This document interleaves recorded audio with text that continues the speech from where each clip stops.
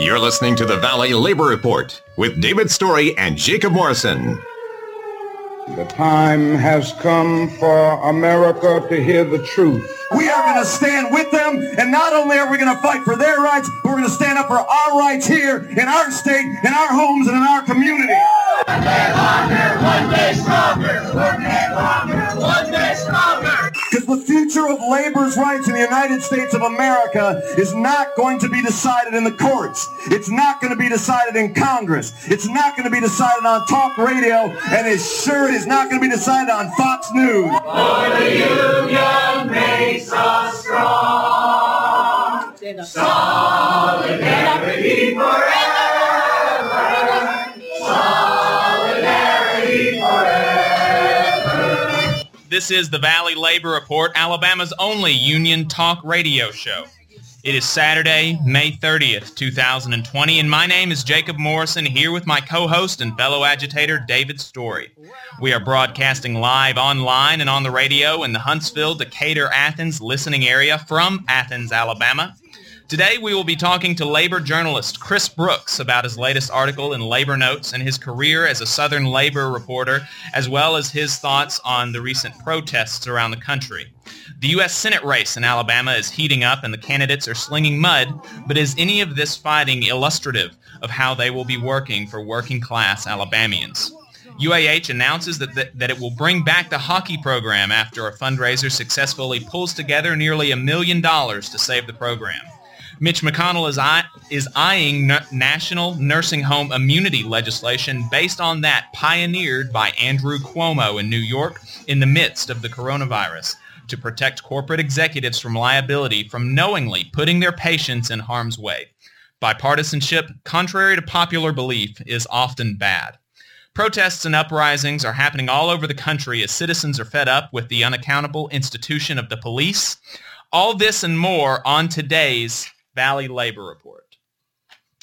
So like I mentioned, we've got Chris Brooks on the line. He is a labor journalist from Chattanooga, Tennessee, and a graduate of the Labor Studies program at the University of Massachusetts Amherst.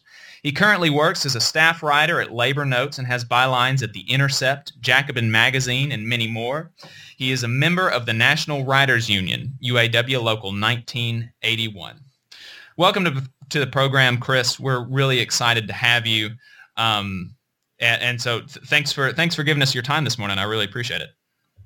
No, it's an absolute honor to be on the program with you all. You know, I think programs like the Valley Labor Report are so essential when we're just inundated with corporate media all the time. So to be on a part of a program that represents the voice of labor, I couldn't be any happier. Well, I appreciate you saying that, brother. It means a lot.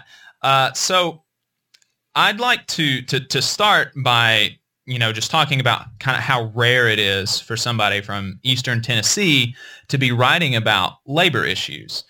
I assume your involvement with the Tennessee Education Association brought you into that work. Can you speak a little bit about what brought you to where you are now as a very prominent labor journalist, might I add? Well, I'm never bashful to tell folks that organizing saved my life, and I really mean that. In 2007, I was graduating from the University of Tennessee at Knoxville. In my last semester there, my mom had contracted breast cancer, and she had a mastectomy, and while she was in the hospital, she contracted MRSA, which is a penicillin-resistant staph infection, and she was in the surgical intensive care unit for several weeks on end. I ended up moving home to help take care of her, and she ended up having to file for medical bankruptcy like so many Americans do across the country, even though she had health insurance. It was just the bills. Like, she came out with hundreds of thousands of dollars in bills. And at that time, I was working at CSL Plasma, which I always describe as a literal blood-sucking corporation. It's a place where you go in and, you're like your working class person from the street, and they take the plasma out of your arm and give you $50 and push you out the door. It was a really exploitative workplace. About half the people who worked there were part of a federal reentry program, living in a halfway house. The company received a grant in order for, people who were transitioning back into society from prison to work there. And they were all fantastic, but because they were in this really precarious situation, management was really terrible to them. And so 1 year and 1 day after, having worked there, I had my 1 year review, flying colors. I was a stellar employee. I saw a bunch of my coworkers getting picked on by management, and I didn't know what I was doing, but I went around and was like, hey guys, like, I think we need a union in here. I got them all interested, and it was like, okay, well, I'm going to go home and call some. I went home and called through the phone book, like every union that was in there to try to get a hold of somebody, never got a hold of anyone. And when I went back in the next day, I was summarily fired. And, for me, I think I just became desperate to learn how to organize. Like it was out of this real need of just seeing the devastation of the 2007 and 8 Great Recession, how medical bankruptcies were racking everyone, how the lack of insurance is hitting everyone, how everybody's exploited at work. And I'm just filled with anger. Like I'm somebody who organizes from a place of rage and anger. And I think that the worst thing in the world is not taking a punch. It's feeling like you can't punch back. It's that feeling of futility. And so for me, I know that like having collective solutions to our problems far outweighs having an individual impulse to act on that, right? So I think that's what we're seeing in the streets right now in response to the murder of George Floyd, is people that are angry because there aren't collective solutions being proposed. And so I really think that, I could have gone to jail or something. Like, I was just so angry at the world. But I learned how to organize instead, and that was community organizing with public housing and Section 8 housing tenants, and then labor organizing, which I think is just absolutely crucial, and went on to work with the Tennessee Education Association for a number of years, and then getting involved with Labor Notes and other unions all around the country and the world. I'm a strong believer that organizing is the solution. Yeah, that's fascinating, and that really resonates with me as well. My journey to the labor movement began something like that, as far as the I felt like what I was doing was futile. I was involved in electoral work for years in college. I knocked on like thousands of doors for Democrats, made thousands of phone calls, and in 2018, 70 seats in Alabama went from Democrat to Republican. And I was like, I haven't made a single person's life better. And it was just this overwhelming sense of futility.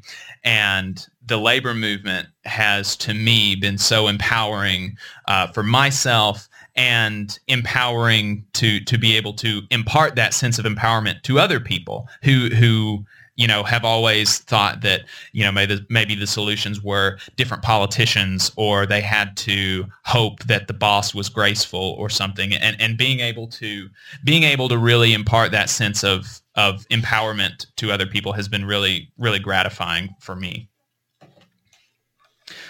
So we both read a lot of your work, being a subscriber to several of the publications that you write for, including In These Times and Labor Notes. And one of the things that we picked up on in your writing is that you seem to be a very militant unionist that follows kind of along the Chomsky line of questioning authority, Noam Chomsky.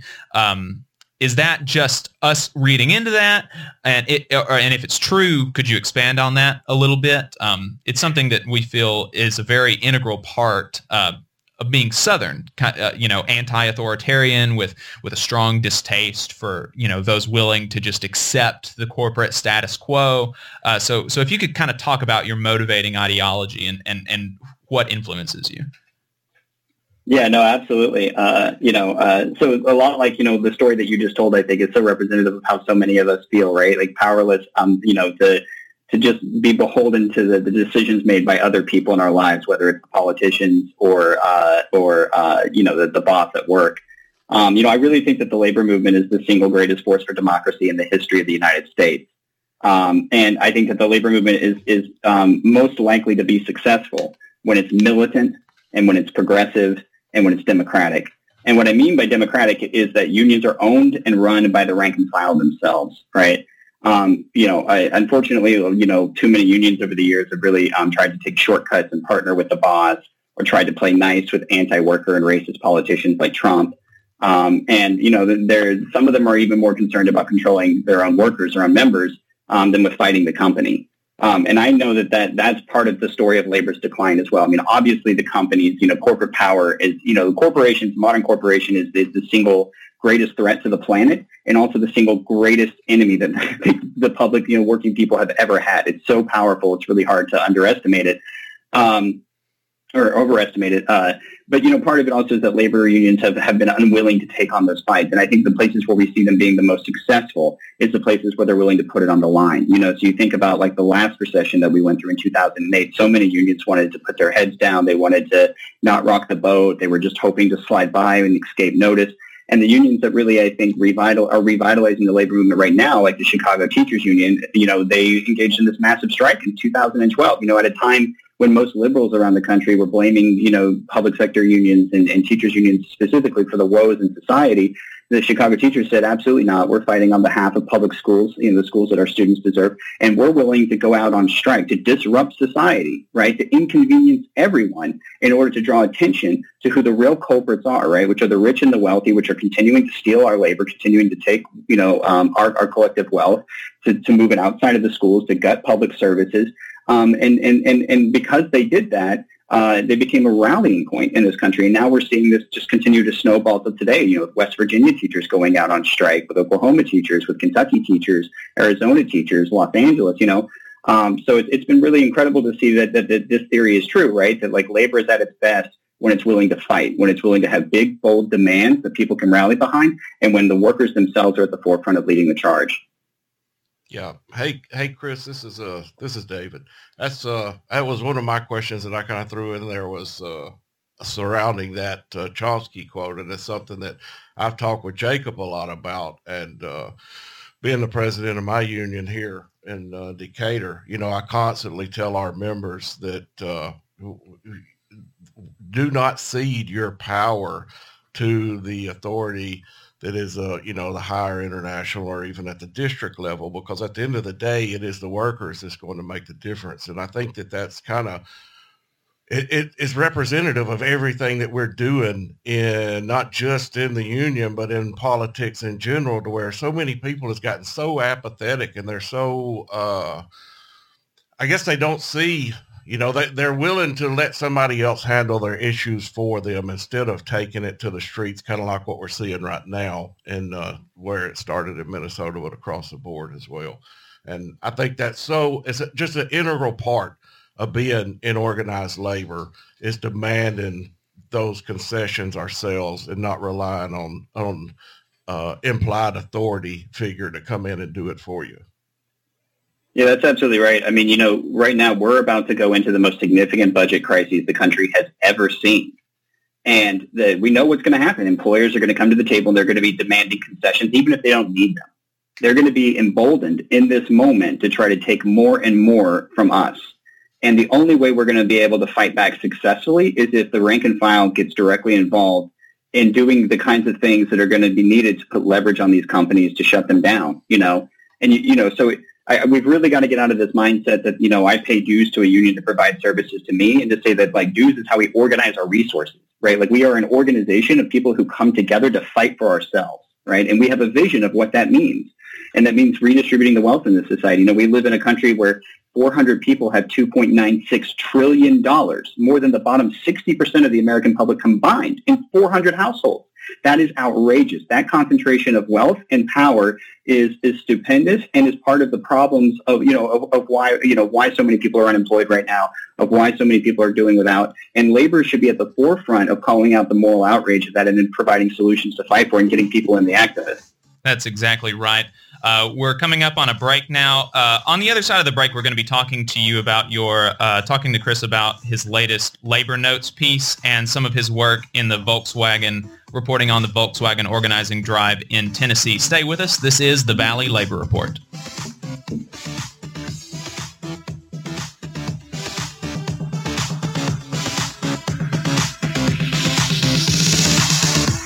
You're listening to the Valley Labor Report with David Story and Jacob Morrison.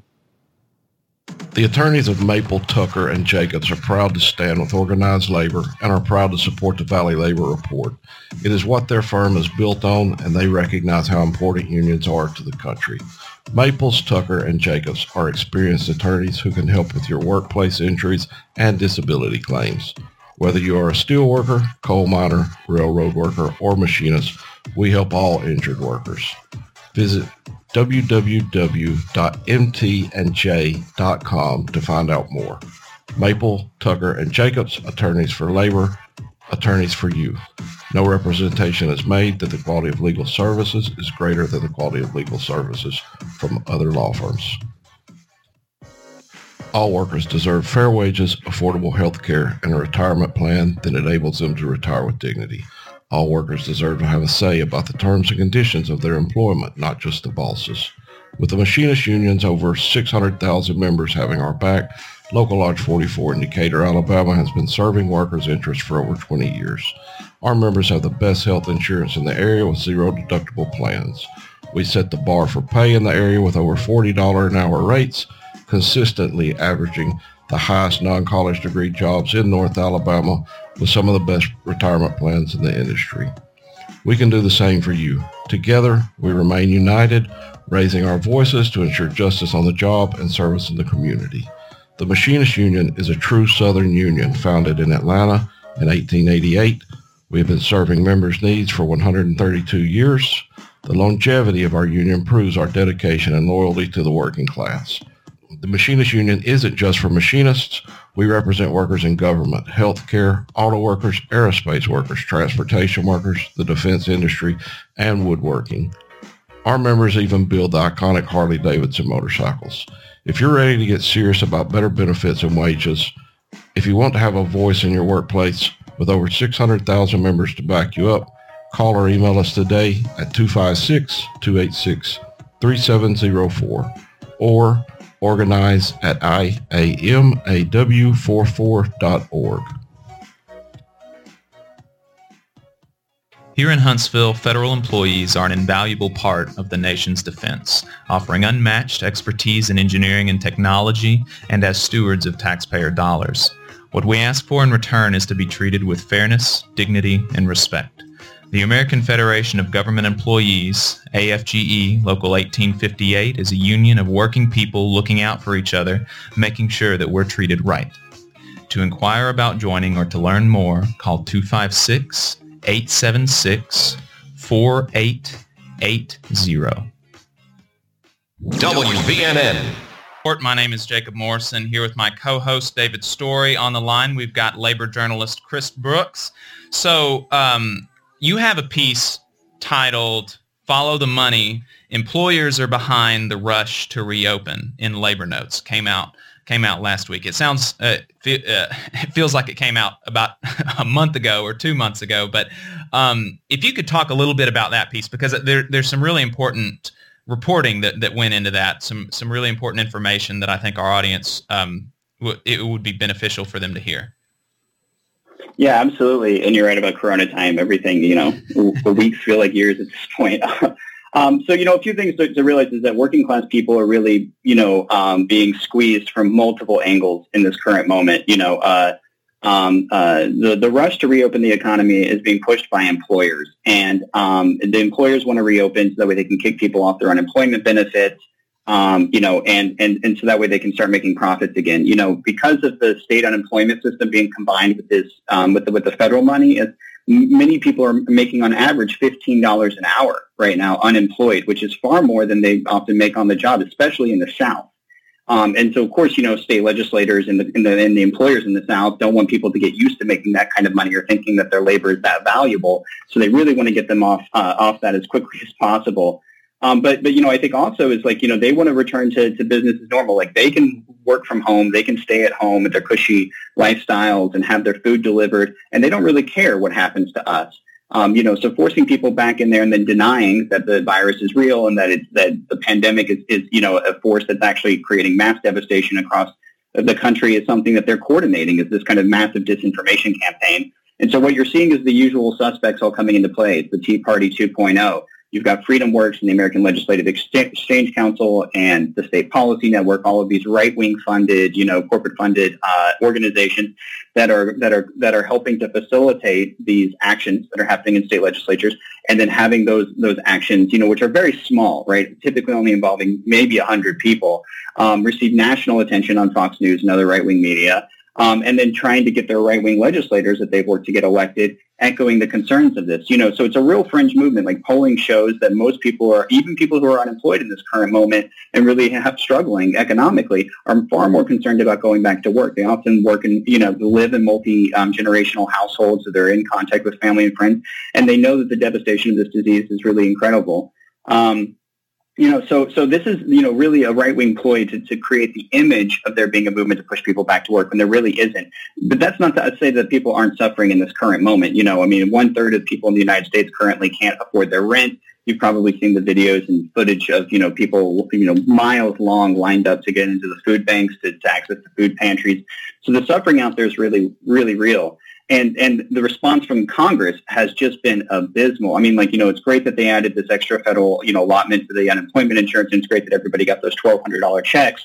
But really what they did is, they ended up giving, about $500 billion to the Treasury, which is then turned around, and the Federal Reserve is using that to pump $4 trillion into Wall Street, basically assuring companies right now that, investors are going to be made whole. You're not going to lose a penny. And don't worry about laying people off. Don't worry about using that money for more stock buybacks and dividends. That's okay, right? So because of this money that they pumped into the Federal Reserve, you probably saw this week, Boeing announced that they're laying off 7,000 people. Yeah. It's just absolutely outrageous. So we continue to bail out this company, Boeing. And in response, what do? They harm the communities that they work in. They harm the workers that they're dependent on. And that's the reality of the situation, is Congress is working on behalf of Wall Street and corporate America, and not the rest of us. Yeah, and one of the things that always gets that always fails to get brought up whenever we talk about this added unemployment insurance that everybody is, a lot of the jealous people are complaining about, is the fact that all these people that got laid off are now having to pay for private insurance out of their pocket because, of course, when you get laid off, well, you don't have health insurance anymore, and who's going to do without health insurance during these times? So that added money I would be surprised if you barely break even with the cost of going on a private plan, that you pick off the healthcare market. And anybody who's ever had to take Cobra knows how absolutely expensive it is. It's outrageous. And this is, again, like this is a moment where labor really has a chance to lead on these issues by talking about Medicare for all, right? To talk about how we need a single-payer healthcare system in this country that provides true universal healthcare to everyone. 27 million people before the pandemic didn't have insurance. That's double during a pandemic right now. It's absolutely outrageous. Over 50 million people in this country don't have health insurance. Wait a second, Chris. You're telling me that if they like it, they can't keep it? That's not what I was told. I thought Buttigieg and Biden, they were telling us that if we liked our plans, we could keep it. Yeah. The talking points is the talking points always gets construed whenever you bring work in the situation. It's so long as you're working, so long as you're providing a profit for the government and for your employer, that you can keep it. Yeah, Twitter's not going to be fact checking that though. Could you talk to us about, you were, if I remember right, you were kind of catapulted onto the national media scene from your coverage of the Volkswagen organizing drive, and now maybe I'm not. Maybe you were more prominent, but that's when I came into contact with your reporting, and the Volkswagen organizing drive in Tennessee, it failed. The union was not voted in. But there was so much pushback from local, state, and federal politicians and publications in the area, attacking not just the unions, but the workers. And Senator Corker threatened to block incentives to expand the plant if workers unionized. It was crazy, the assault that the workers endured there.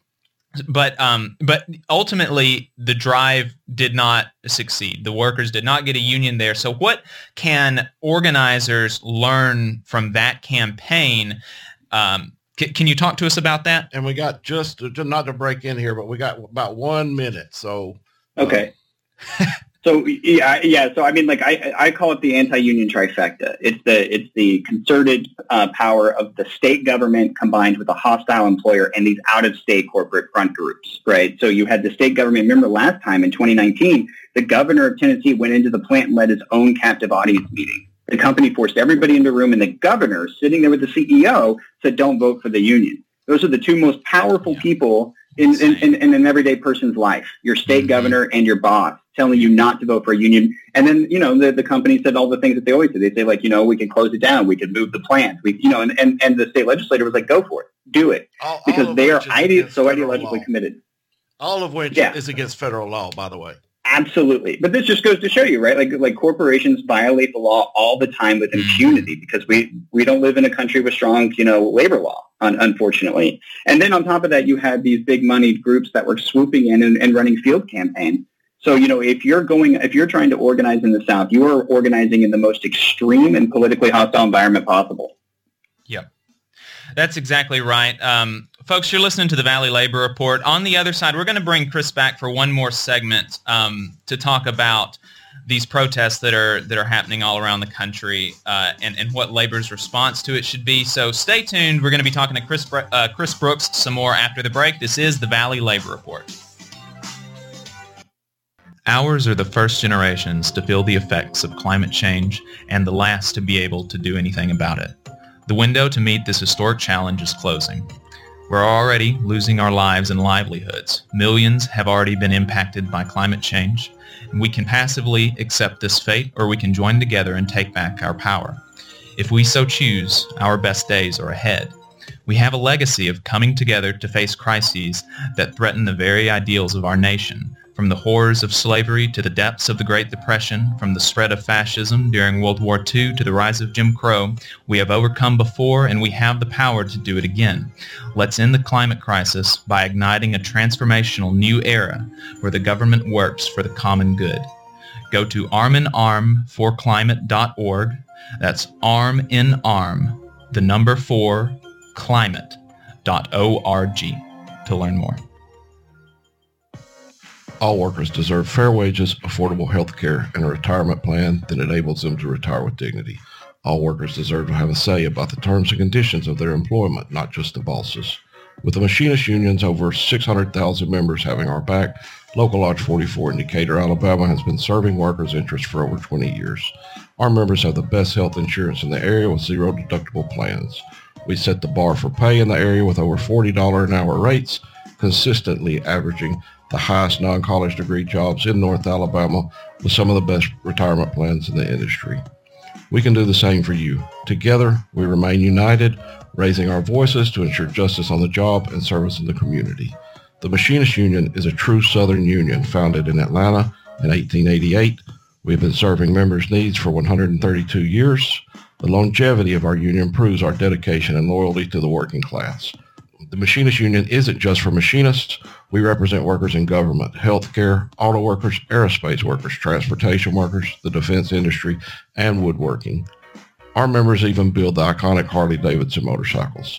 If you're ready to get serious about better benefits and wages, if you want to have a voice in your workplace with over 600,000 members to back you up, call or email us today at 256-286-3704 or organize at IAMAW44.org. Good morning and welcome back to the Valley Labor Report. My name is Jacob Morrison, here with my co-host David Story. On the line, we've got labor journalist Chris Brooks. And we've been talking about some of his history, how he got into the labor movement, his recent article in Labor Notes, and his reporting for the Volkswagen organizing drive in Tennessee.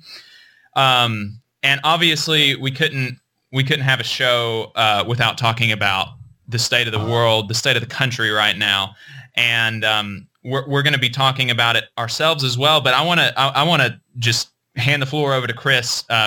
What are your thoughts? What have you been thinking about as all of this has been happening? How do you think the labor movement should respond? Just, floor is yours for what you've been thinking here. Yeah, I mean, I think it's not shocking at all what we're seeing that's happening right now.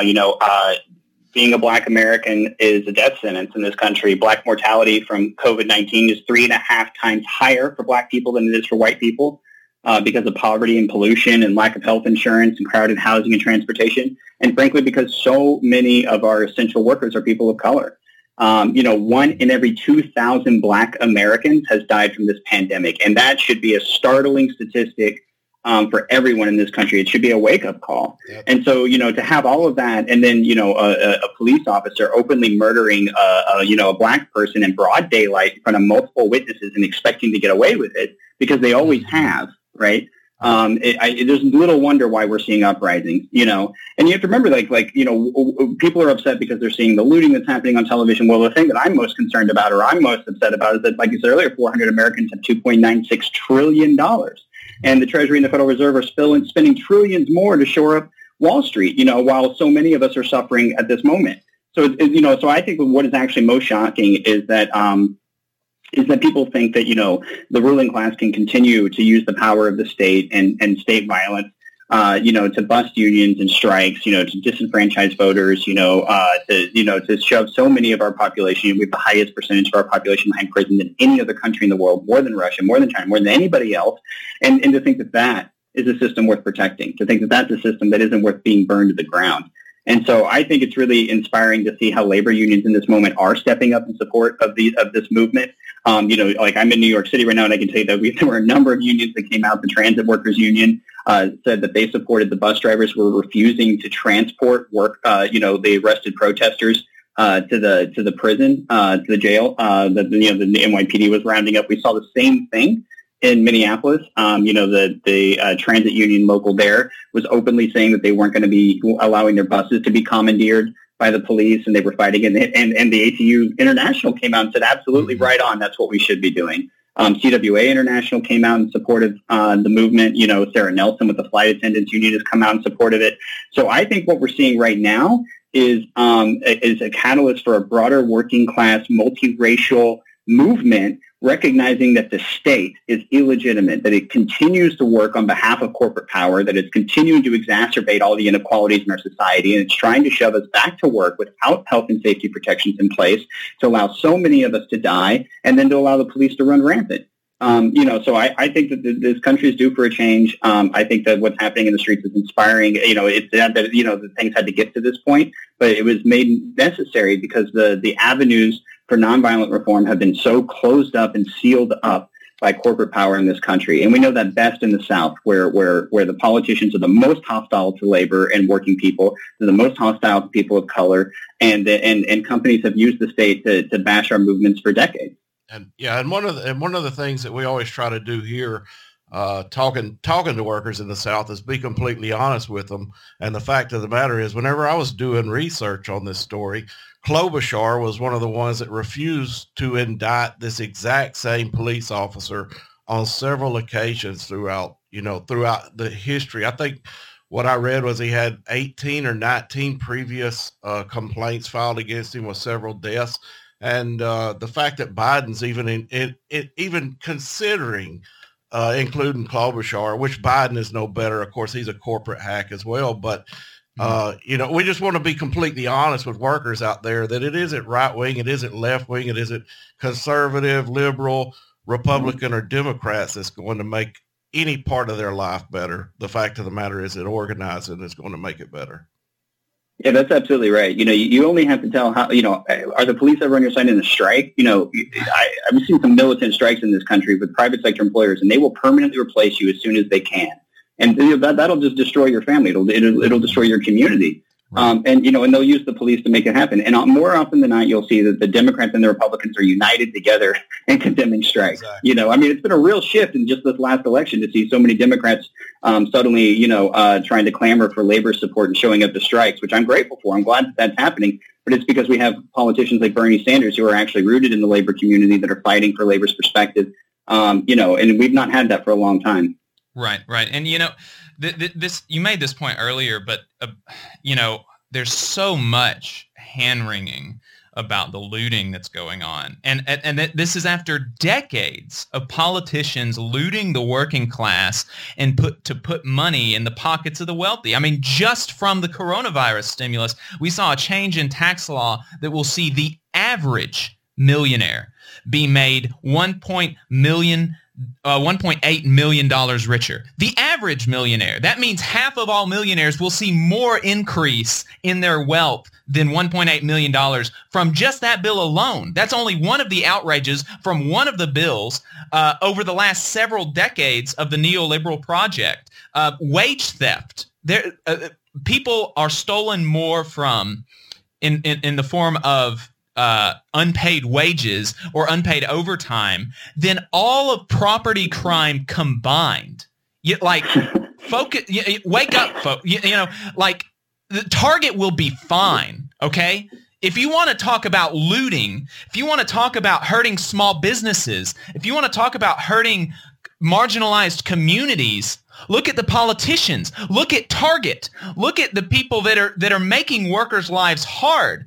Don't look at the workers who are expressing their frustration in the only way that they're able to right now. They've tried voting, they've tried protesting peacefully, and sometimes property destruction. That's how this country was started at the Boston Tea Party. The Tea Party movement. It takes its name from that, from a protest that centered property destruction. And now the same folks, the Tea Party folks, are saying that property destruction is a completely illegitimate form of protest. They're saying it's violent, which it is not violent. The only violence, the only actually bodily harm that has come that I've seen from all of these protests has been from the cops. The only violence that we've seen in this whole thing has come from the cops, not from the people that are protesting. There's been property damage. There's not been violence. That's an important Amen, brother. Amen. That was very well said. I think if you really want to understand just the state of America right now, you look at how many, over 40 million people have filed for unemployment insurance in this moment, and the Dow has risen over 30%. That tells you everything you need to know, right? Wall Street is doing just fine. Jeff Bezos is on his way to becoming the world's first trillionaire. And, millions of people are actually going to bed hungry every night in this country. And we're wondering why people are angry. We're wondering why people are in the streets. And, your point about wage theft is very well taken. There was actually a report that was put out by a bunch of labor unions in Minneapolis looking at the history of the police department there. And they said over the last 150 years, it has not been incidental that racist violence has taken place at the hands of the police. It has been inherent to the police. And they said that the idea of a police-free future is neither naive nor unrealistic. It's the only pragmatic solution that we can have in this current moment. And who's really being naive is the idea that you can reform the police. The idea that you can somehow rebuild trust and community relations when the entire way that they operate is to hurt working people. Right. We're going to be bringing on Alex Vital actually next week to talk about that. So, that's awesome. Yes. Alex is great. Yes. So, Chris, thank you so much for coming on. We really appreciate your perspective. It was a pleasure, brother. Absolutely. Appreciate it. Thank you. Where can people find you? Labornotes.org. I'm all over it. Labornotes.org. Just check us out there. All right, folks, you're listening to the Valley Labor Report. Stay tuned. You're listening to the Valley Labor Report with David Story and Jacob Morrison. The attorneys of Maple, Tucker, and Jacobs are proud to stand with organized labor and are proud to support the Valley Labor Report. It is what their firm is built on, and they recognize how important unions are to the country. Maples, Tucker, and Jacobs are experienced attorneys who can help with your workplace injuries and disability claims. Whether you are a steel worker, coal miner, railroad worker, or machinist, we help all injured workers. Visit www.mtandj.com to find out more. Maple, Tucker, and Jacobs, attorneys for labor, attorneys for you. No representation is made that the quality of legal services is greater than the quality of legal services from other law firms. Public schools are critical to the success of communities and democracy. Now more than ever, our educators and school support staff are going above and beyond to support our students and families. We at the Alabama Education Association are proud to represent the hard-working employees of our public schools and colleges. Thank you for all of your love and dedication to Alabama's students. Please take care and stay safe. Ours are the first generations to feel the effects of climate change and the last to be able to do anything about it. The window to meet this historic challenge is closing. We're already losing our lives and livelihoods. Millions have already been impacted by climate change. We can passively accept this fate, or we can join together and take back our power. If we so choose, our best days are ahead. We have a legacy of coming together to face crises that threaten the very ideals of our nation. From the horrors of slavery to the depths of the Great Depression, from the spread of fascism during World War II to the rise of Jim Crow, we have overcome before and we have the power to do it again. Let's end the climate crisis by igniting a transformational new era where the government works for the common good. Go to arminarmforclimate.org. That's arm in arm, the number 4, climate.org to learn more. The Valley Labor Report is also supported by listeners like you.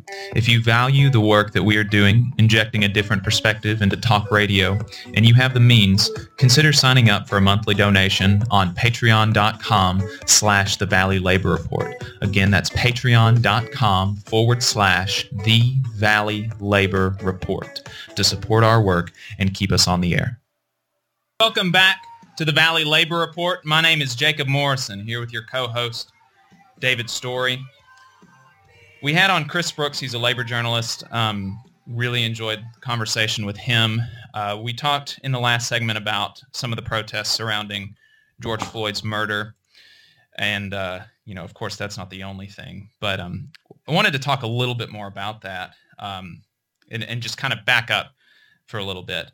Because, I've been afforded the opportunity to have a platform in my area, and I don't feel like we could have this show and have a role as a public figure, however minor, of course, extremely minor, without talking about this story, especially given how distorted so much of the coverage has been. And I do want to be sober and careful. So I've prepared a lot about a lot of this, but and additionally, we've reached out to and we'll be bringing on a guest next week, like we mentioned at the end of the last segment, to talk about solutions to these systemic problems with the institution of the police. And yes, they are systemic. The problem is not just one or a few or several bad apples. The institution is rotten, in my opinion. I'm not saying that every individual police is a bad person per se, or that they are necessarily immoral, but the institution that they're a part of is really it's really bad. So just to back up, on May 25th, a store owner called 911 alleging that a black man paid for groceries with a fake bill and appeared drunk. The police arrived and dragged him out of his car, forced him to the ground, restrained him, and one officer knelt on his neck for 8 minutes and 46 seconds. That is a long time. 8 minutes, and that's almost as long as one of our segments, 8 minutes and 46 seconds. Think about having the weight of a man on your neck for as long as we talk in between the commercial break. That's insane. Put us just sit down sometime when you're at home in your recliner or on a chair and set a timer, 8 minutes and 46 seconds. That is insane. And he was pronounced dead less than an hour later. The video is horrifying. The complete indifference to the life of a man being snuffed out live is just sickening. The cop had his hands in his pockets. The next day, 4 cops were fired, but they were not arrested. There were protests. They were mostly peaceful at the beginning. And there was actually remarkable unanimity in the condemnations of the officer from multiple cops and police chiefs. There was uncertainty in the first reports of property damage. The first property damage that was reported actually came from a man that is suspected of being a cop, but there's no definitive proof on that. And the property destruction began to crescendo that night. Target was looted, some buildings were burned, and among the rioting, there was actually enormous amounts of solidarity. Items taken from Target were set up under tents outside and distributed to people who needed them. Multiple mutual aid groups have come to the assistance of people who may have been inconvenienced by the protests. And all of this is happening while the police involved in the murder were not arrested. They were just let roam free. Yeah, and it makes you question the honor and integrity of a person that is willing to do that to another human being, and not just the honor and integrity of that person, but the other police that stood around and watched it happen. There were 3 other police there. Yeah, and nobody said anything, and just allowed this to. And what I said earlier in the week on social media is the sickening part of this whole episode is the fact that had it not been recorded, right, every one of them would have got away with it, and that kind of speaks to the whole policing issue in general. Not saying, and we continually reiterate, and I don't think we should have to, but we do because we're dealing with the public, and in a lot of cases, a lot of people that have this thin blue line mentality. But we continue to reiterate the fact that the police are not really accountable to us. They're accountable to their hierarchical police chiefs, who may be accountable to the mayor of that city, but there is no accountability in that. And this whole idea of policing for profit or there being a crime against the state is absolutely sickening to me. Right. I don't think there is no crime. In other words, growing a marijuana plant in your backyard should not be a crime against the state. Who in their right mind thinks that is an infringement, that growing a plant is an infringement on other people's rights? Right. Well, you know what? Talking about policing for profit, the police took more property from people than burglars did last year. Yeah. Yeah, in the civil asset forfeiture, it's insane, and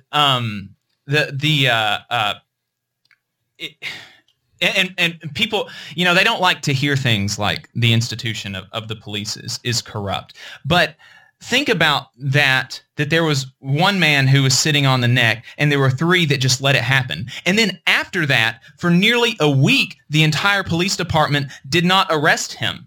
They would tell you that they were waiting for the warrant for his arrest, but they don't have to have they don't have to have a warrant for somebody's arrest to arrest them. If they wanted to look good in the public eye, they could have just done it. If I come in somewhere with a gun and shoot somebody, they're not going to wait for a DA to issue a warrant for my arrest. They're going to do it. Yeah, and they don't. And so every cop in Minneapolis is in some way complicit. They're complicit because they refused to arrest their brother. Yeah.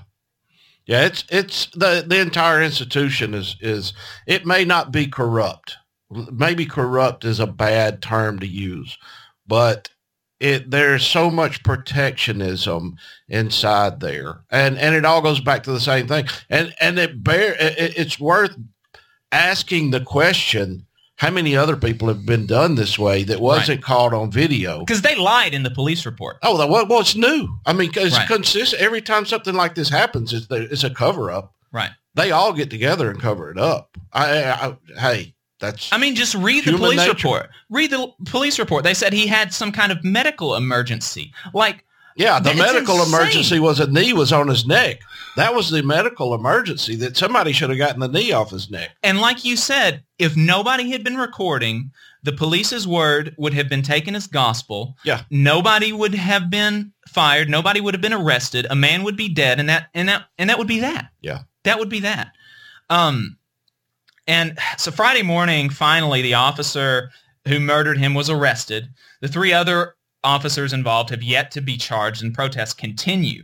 And now there's been a lot of consternation over property destruction, and I want to make it very clear where I stand. I'm personally uninterested in destroying property. I am not I'm ambivalent basically on the effectiveness of it, but taking my cue from the Reverend Dr. Martin Luther King Jr., I'm similarly uninterested in condemning those rioting and destroying property. The problem is, though, Jacob, we as individuals in this society, as workers, have gone unheard for so long. And like you said earlier, they continue to tell us to vote for the right person and all of this is going to get better. And it doesn't. And we continue to struggle more and more. We continue to get, even though we may get pay raises, they never keep up with the interest, with the inflation, with the healthcare costs and everything else. And all these politicians want to do is tell us, well, if you'll vote for us, we will take care of you. But the fact of the matter is, they won't. It goes back to the old saying, the riot is the rhyme of the unheard. And at some point, people are going to recognize that, guess what? This is the only other option I have, is to start making hay in the streets. Right. You know, people love to quote King on his calls for nonviolence, or to repeat his quote that darkness cannot drive out darkness, only light can do that. But like the rest of his legacy, they leave out the more radical elements, like when he said a riot is the language of the unheard. And in place of condemnation of riots, he urged America to listen to what the rioters were saying. Folks love to talk about the Dr. King from the I Have a Dream speech, but they don't want to talk so much about the Dr. King who vehemently condemned militarism in Vietnam. How do you think he would respond to increased militarization of police today? We're going to be talking some more about this after the break. This is the Valley Labor Report. Stay tuned. You're listening to the Valley Labor Report with David Story, and this is News Talk 770 AM, 92.5 FM, WVNN.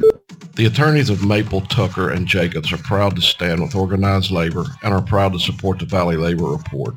It is what their firm is built on, and they recognize how important unions are to the country. Maples, Tucker, and Jacobs are experienced attorneys who can help with your workplace injuries and disability claims. Whether you are a steel worker, coal miner, railroad worker, or machinist, we help all injured workers. Visit www.mtandj.com to find out more. Maple, Tucker, and Jacobs, attorneys for labor, attorneys for you. No representation is made that the quality of legal services is greater than the quality of legal services from other law firms.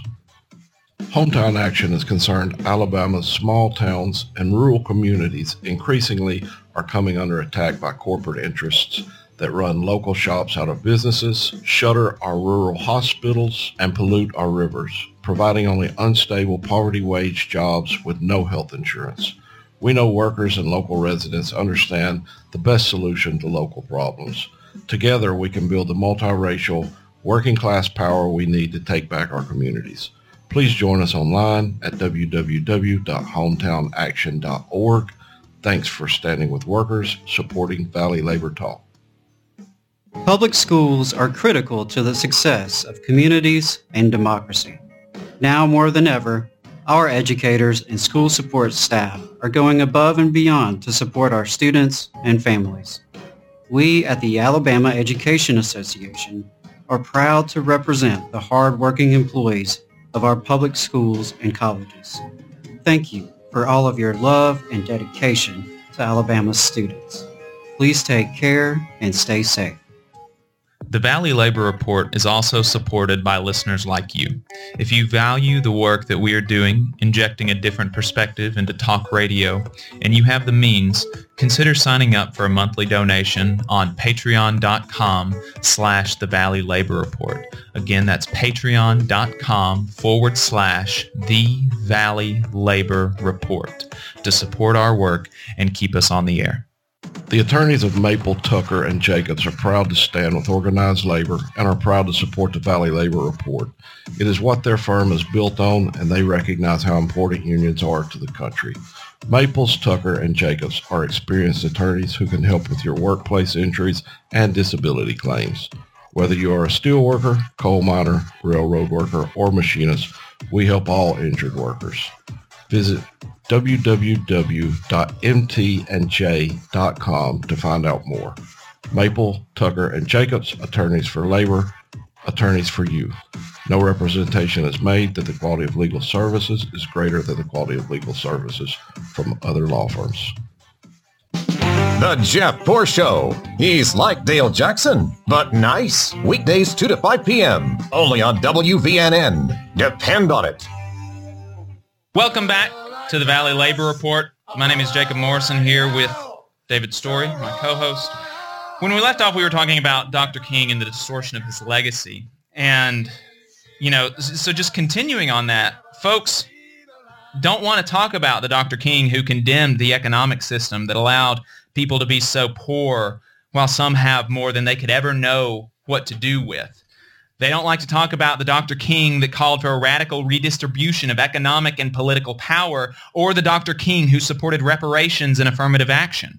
His legacy has been whitewashed. So I am uninterested in property destruction personally. I'm not advocating for it, but I'm also uninterested in the economic plight of a multi-billion-dollar company, corporations like Target. They have insurance. They're going to be fine. And if you're truly worried about the economic plight of the small businesses who have become collateral damage in the wake of righteous fury of protesters, there are GoFundMes out there that you can contribute to, and you can advocate for government assistance. There's no stopping these city governments, these state governments, the federal governments from stepping in and making these small businesses whole. And there are. I've seen some, and it's sad. Might I suggest a good place for the funds to come from would be police budgets. However, from the words of one small business owner in Minneapolis, he said, "Let my building burn. Justice must be served." So if you're sharing memes of Dr. King to condemn the rioters, if you're using the riots to dismiss their anger, you're wrong. You're misrepresenting his legacy, but more importantly, you're missing that sometimes property destruction is the only form of protest left. Like I said earlier, that's exactly what the Boston Tea Party was. It was property destruction. And now people that take on the mantle of the Tea Party think that property rights are sacrosanct. We need to learn our history. That's not violent. It's destructive.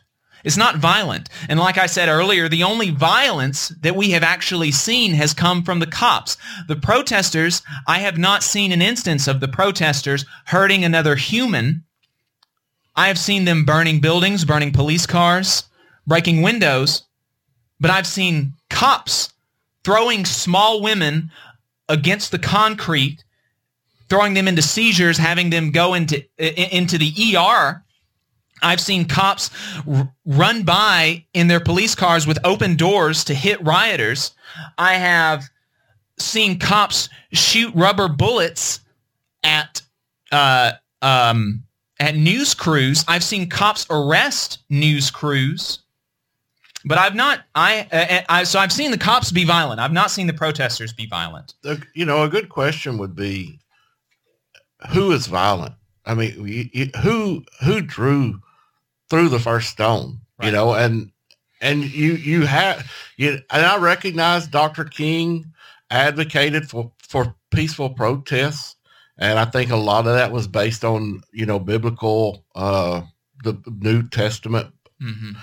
But at the same time, violence begets violence, and and when you have a person killed in the streets, right, there is going to be retaliation for that. And like you said, I have no problem with the people burning the cop cars. I mean, right. It's at some point, this overbearing state, and I think both liberals and conservatives can get on the same page and recognize that this state is overbearing. Mm-hmm. And at some point, their voting is not working. Peaceful protests are not working. This continues to happen. So there has to be an escalation. Mm-hmm. And so naturally, this is the next step up. Nobody, like you said, there's been no violence. There has not been a police executed in the streets yet. No. So, I don't know where it stops.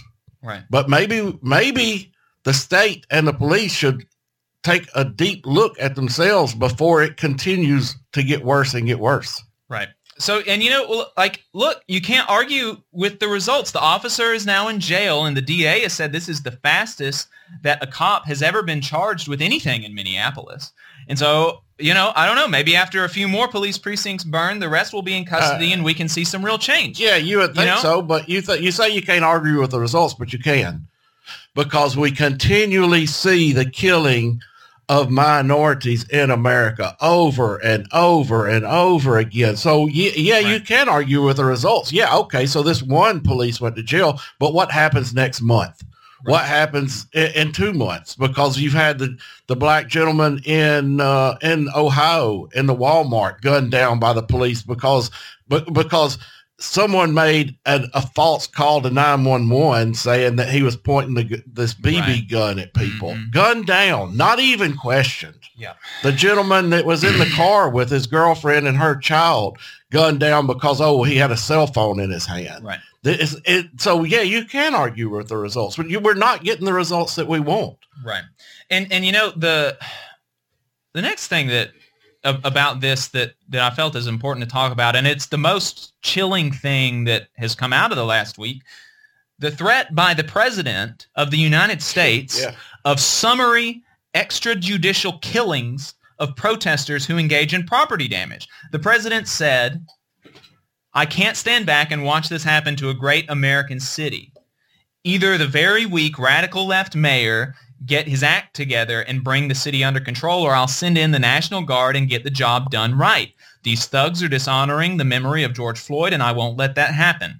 Just spoke to Governor Tim Walz and told him that the military is with him all the way. Any difficulty and we will assume control, but when looting starts, the shooting starts." That is an important point to make. That's a looting starts, shooting starts. So basically what they're saying is, once again, we're going to use violence. Yeah.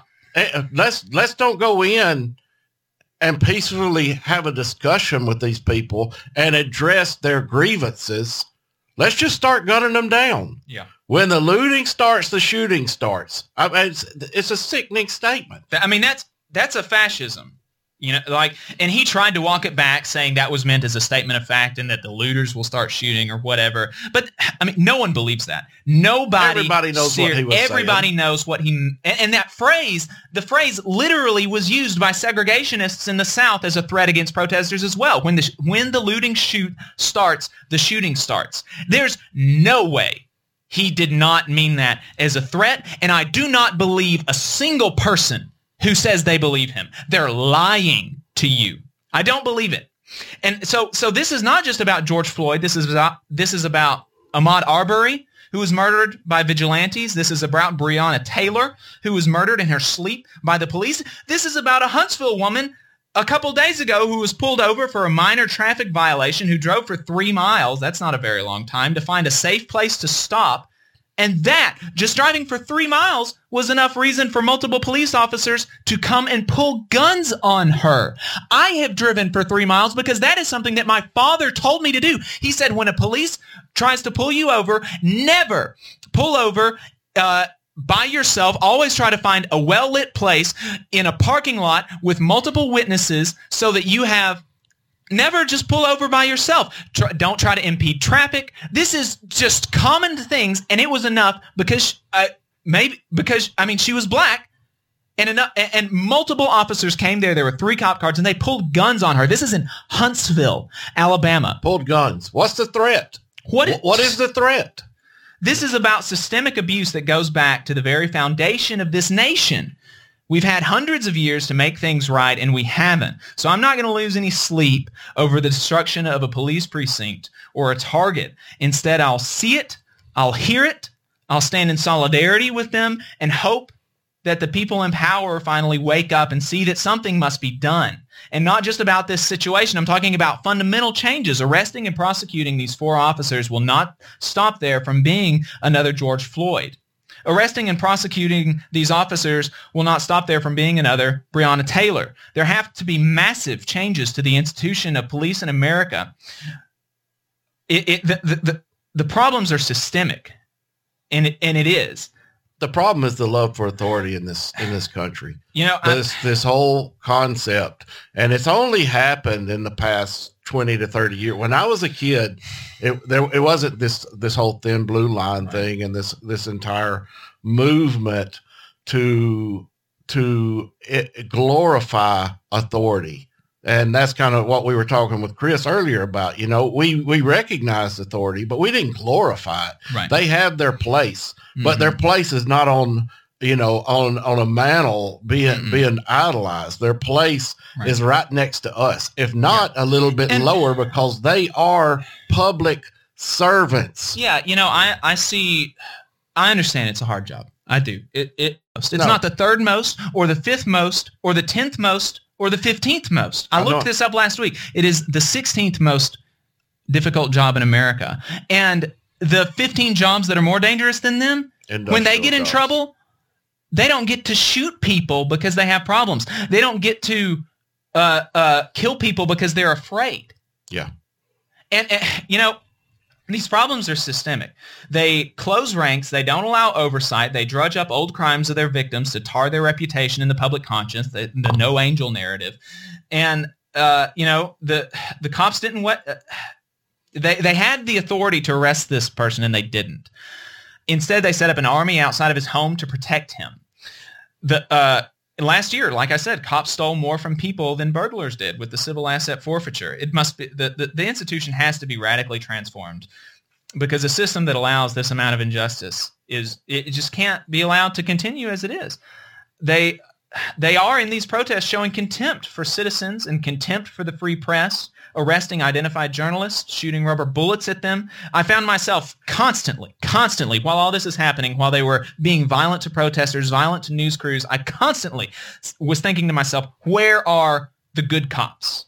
You know, where are they? I was watching Unicorn Riot last night. A big shout out to those guys for covering these protests like they should be covered. And they interviewed one of the gentlemen that the police were firing tear gas at him. Mm-hmm. And so the gentleman had a 5-gallon bucket of water. And as the tear gas would hit the ground, he was grabbing it and throwing it into the water to put out the tear gas. So as soon as the tear gas got shot, he grabs it, throws it into the water.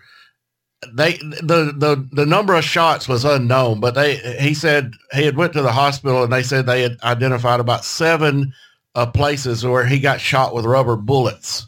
You know, so it's like, where you want to know where the violence is? The violence is coming from the state. Yeah. They've got to be demilitarized. They need more oversight. They need their guns taken away. There need to be less of them. Next week, we're going to be talking to Alex Vital and his book, The End of Policing, about some of the solutions to this. So this is the Valley Labor Report. We got one more segment. Stay tuned. You're listening to the Valley Labor Report with David Story and Jacob Morrison. The attorneys of Maple, Tucker, and Jacobs are proud to stand with organized labor and are proud to support the Valley Labor Report. It is what their firm is built on, and they recognize how important unions are to the country. Maples, Tucker, and Jacobs are experienced attorneys who can help with your workplace injuries and disability claims. Whether you are a steel worker, coal miner, railroad worker, or machinist, we help all injured workers.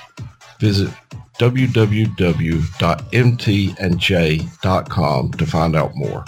Maple, Tucker, and Jacobs, attorneys for labor, attorneys for you. No representation is made that the quality of legal services is greater than the quality of legal services from other law firms. The Valley Labor Report is also supported by listeners like you.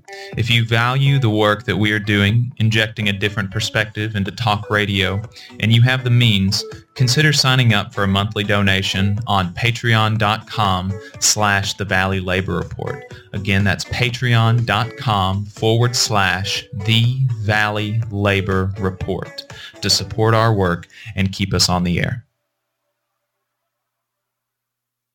Hometown Action is pleased to support the launch of the Valley Labor Report because they know that myself and David support their values.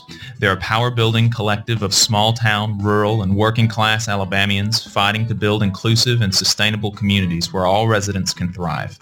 They invite you to find out more about them online by visiting their website, www.hometownAction.org. hometownaction.org, and on social media. Please join them in advocating for a stronger labor movement in Alabama. The American Federation of Government Employees, AFGE Local 1858, believes all workers are entitled to fairness, dignity, and respect. AFGE also knows that the best way to guarantee proper treatment is for workers to stand together, united, looking out for each other. In AFGE, we fight for workers every day to ensure a workplace that is safe and free from harassment.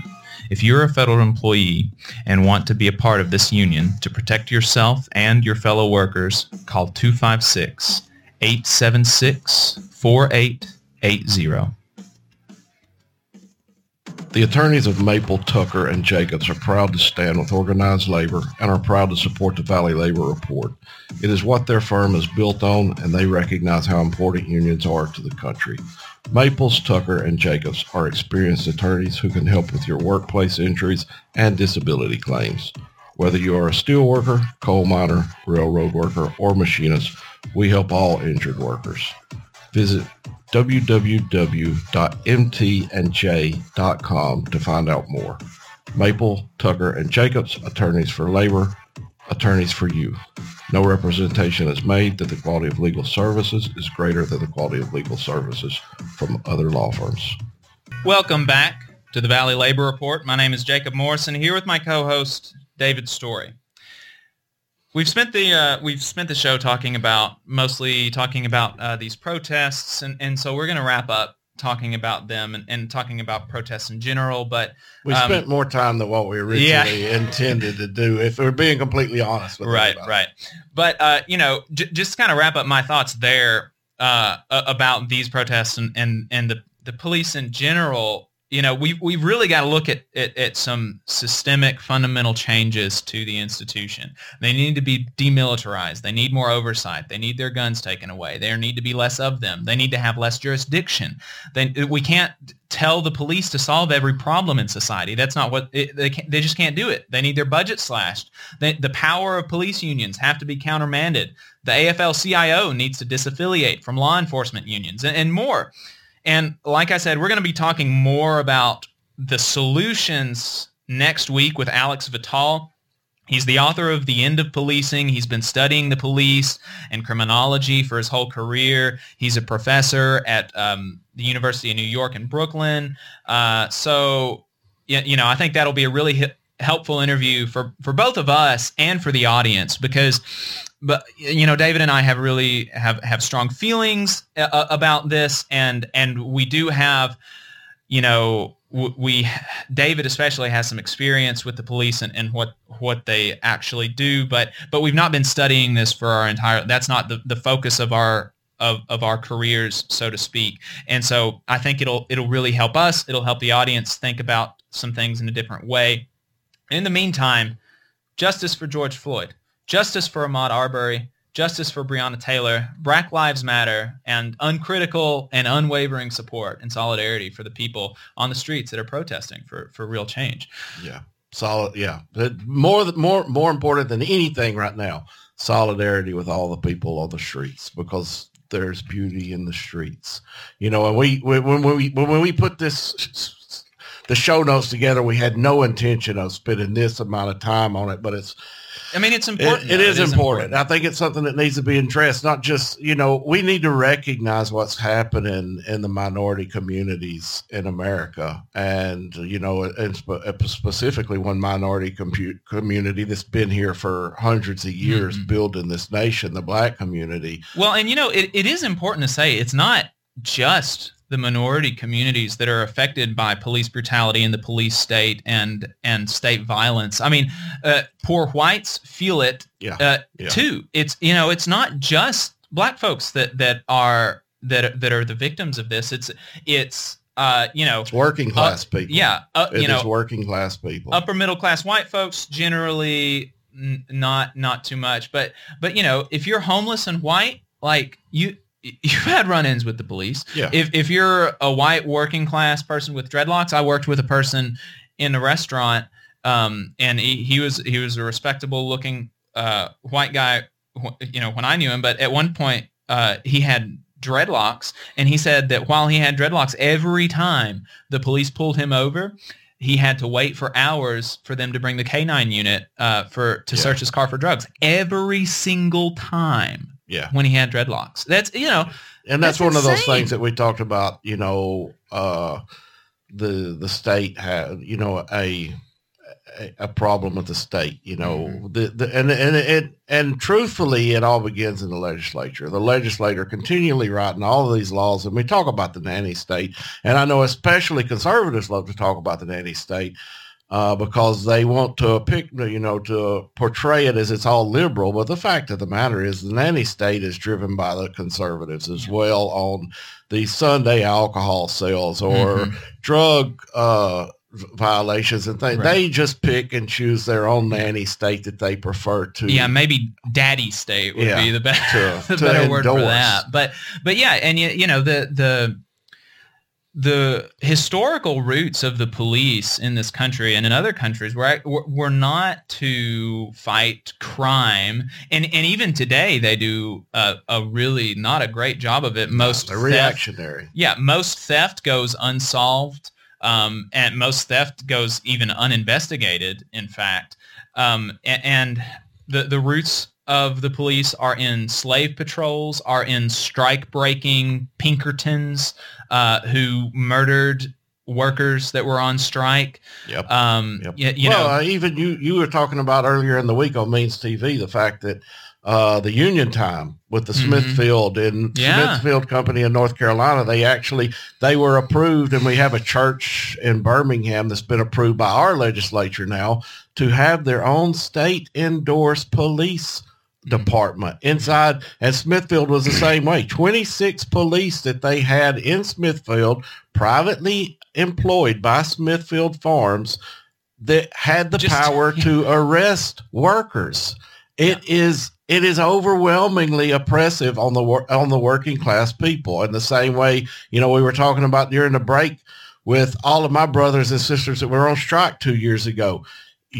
The company actually hired Morgan County sheriffs to come out there and watch us for 24 hours a day. They paid for out of our labor, Morgan County sheriffs to come out there, and they constantly harassed us on the picket line, pulling up there, flashing their lights, threatening to take us to jail. And the one thing that pissed me off more than anything else throughout that whole time was we were never violent, but we had a car. No, we never destroyed anything. We cleaned up after ourselves. Right. We were out there sweeping, picking up the bottles, improving the front, believe it or not, because we didn't want to portray it as in a bad light. Right. But the fact of the matter is, when one of the guys that was, and I get it, he was a scab.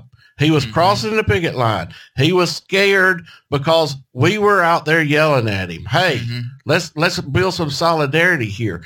He come through the picket line at roughly 20 to 30 miles an hour and missed one of my brothers from down south by less than a foot. I mean, it would have completely demolished him, and the police did nothing. Yeah. They sat there and did nothing. Yeah. Yeah, and another more contemporary example, 2 years ago is really contemporary, but just a few months ago, we saw a wildcat strike at the University of California, Santa Cruz for graduate student workers who were striking for for a cost of living increase. And the university said they didn't have enough money in the budget for that, but they had enough money to pay California cops $250,000 a day for weeks to sit on the picket line, harass the students, and $250,000 a day. And they didn't have the money in the budget to pay these graduate student researchers a living wage, but they had enough money for $250,000 a day for cops. Yeah. Hey, we appreciate you listening to us this week. I hope it wasn't, too dull with all of the protests, but yeah. Thanks for listening, folks. If you want to keep up with us throughout the week, follow us online, facebook.com/Valley Labor Report, YouTube @The Valley Labor Report, Twitter @Labor Reporters. If you appreciate our work, donate to us, patreon.com/The Valley Labor Report. See you next week.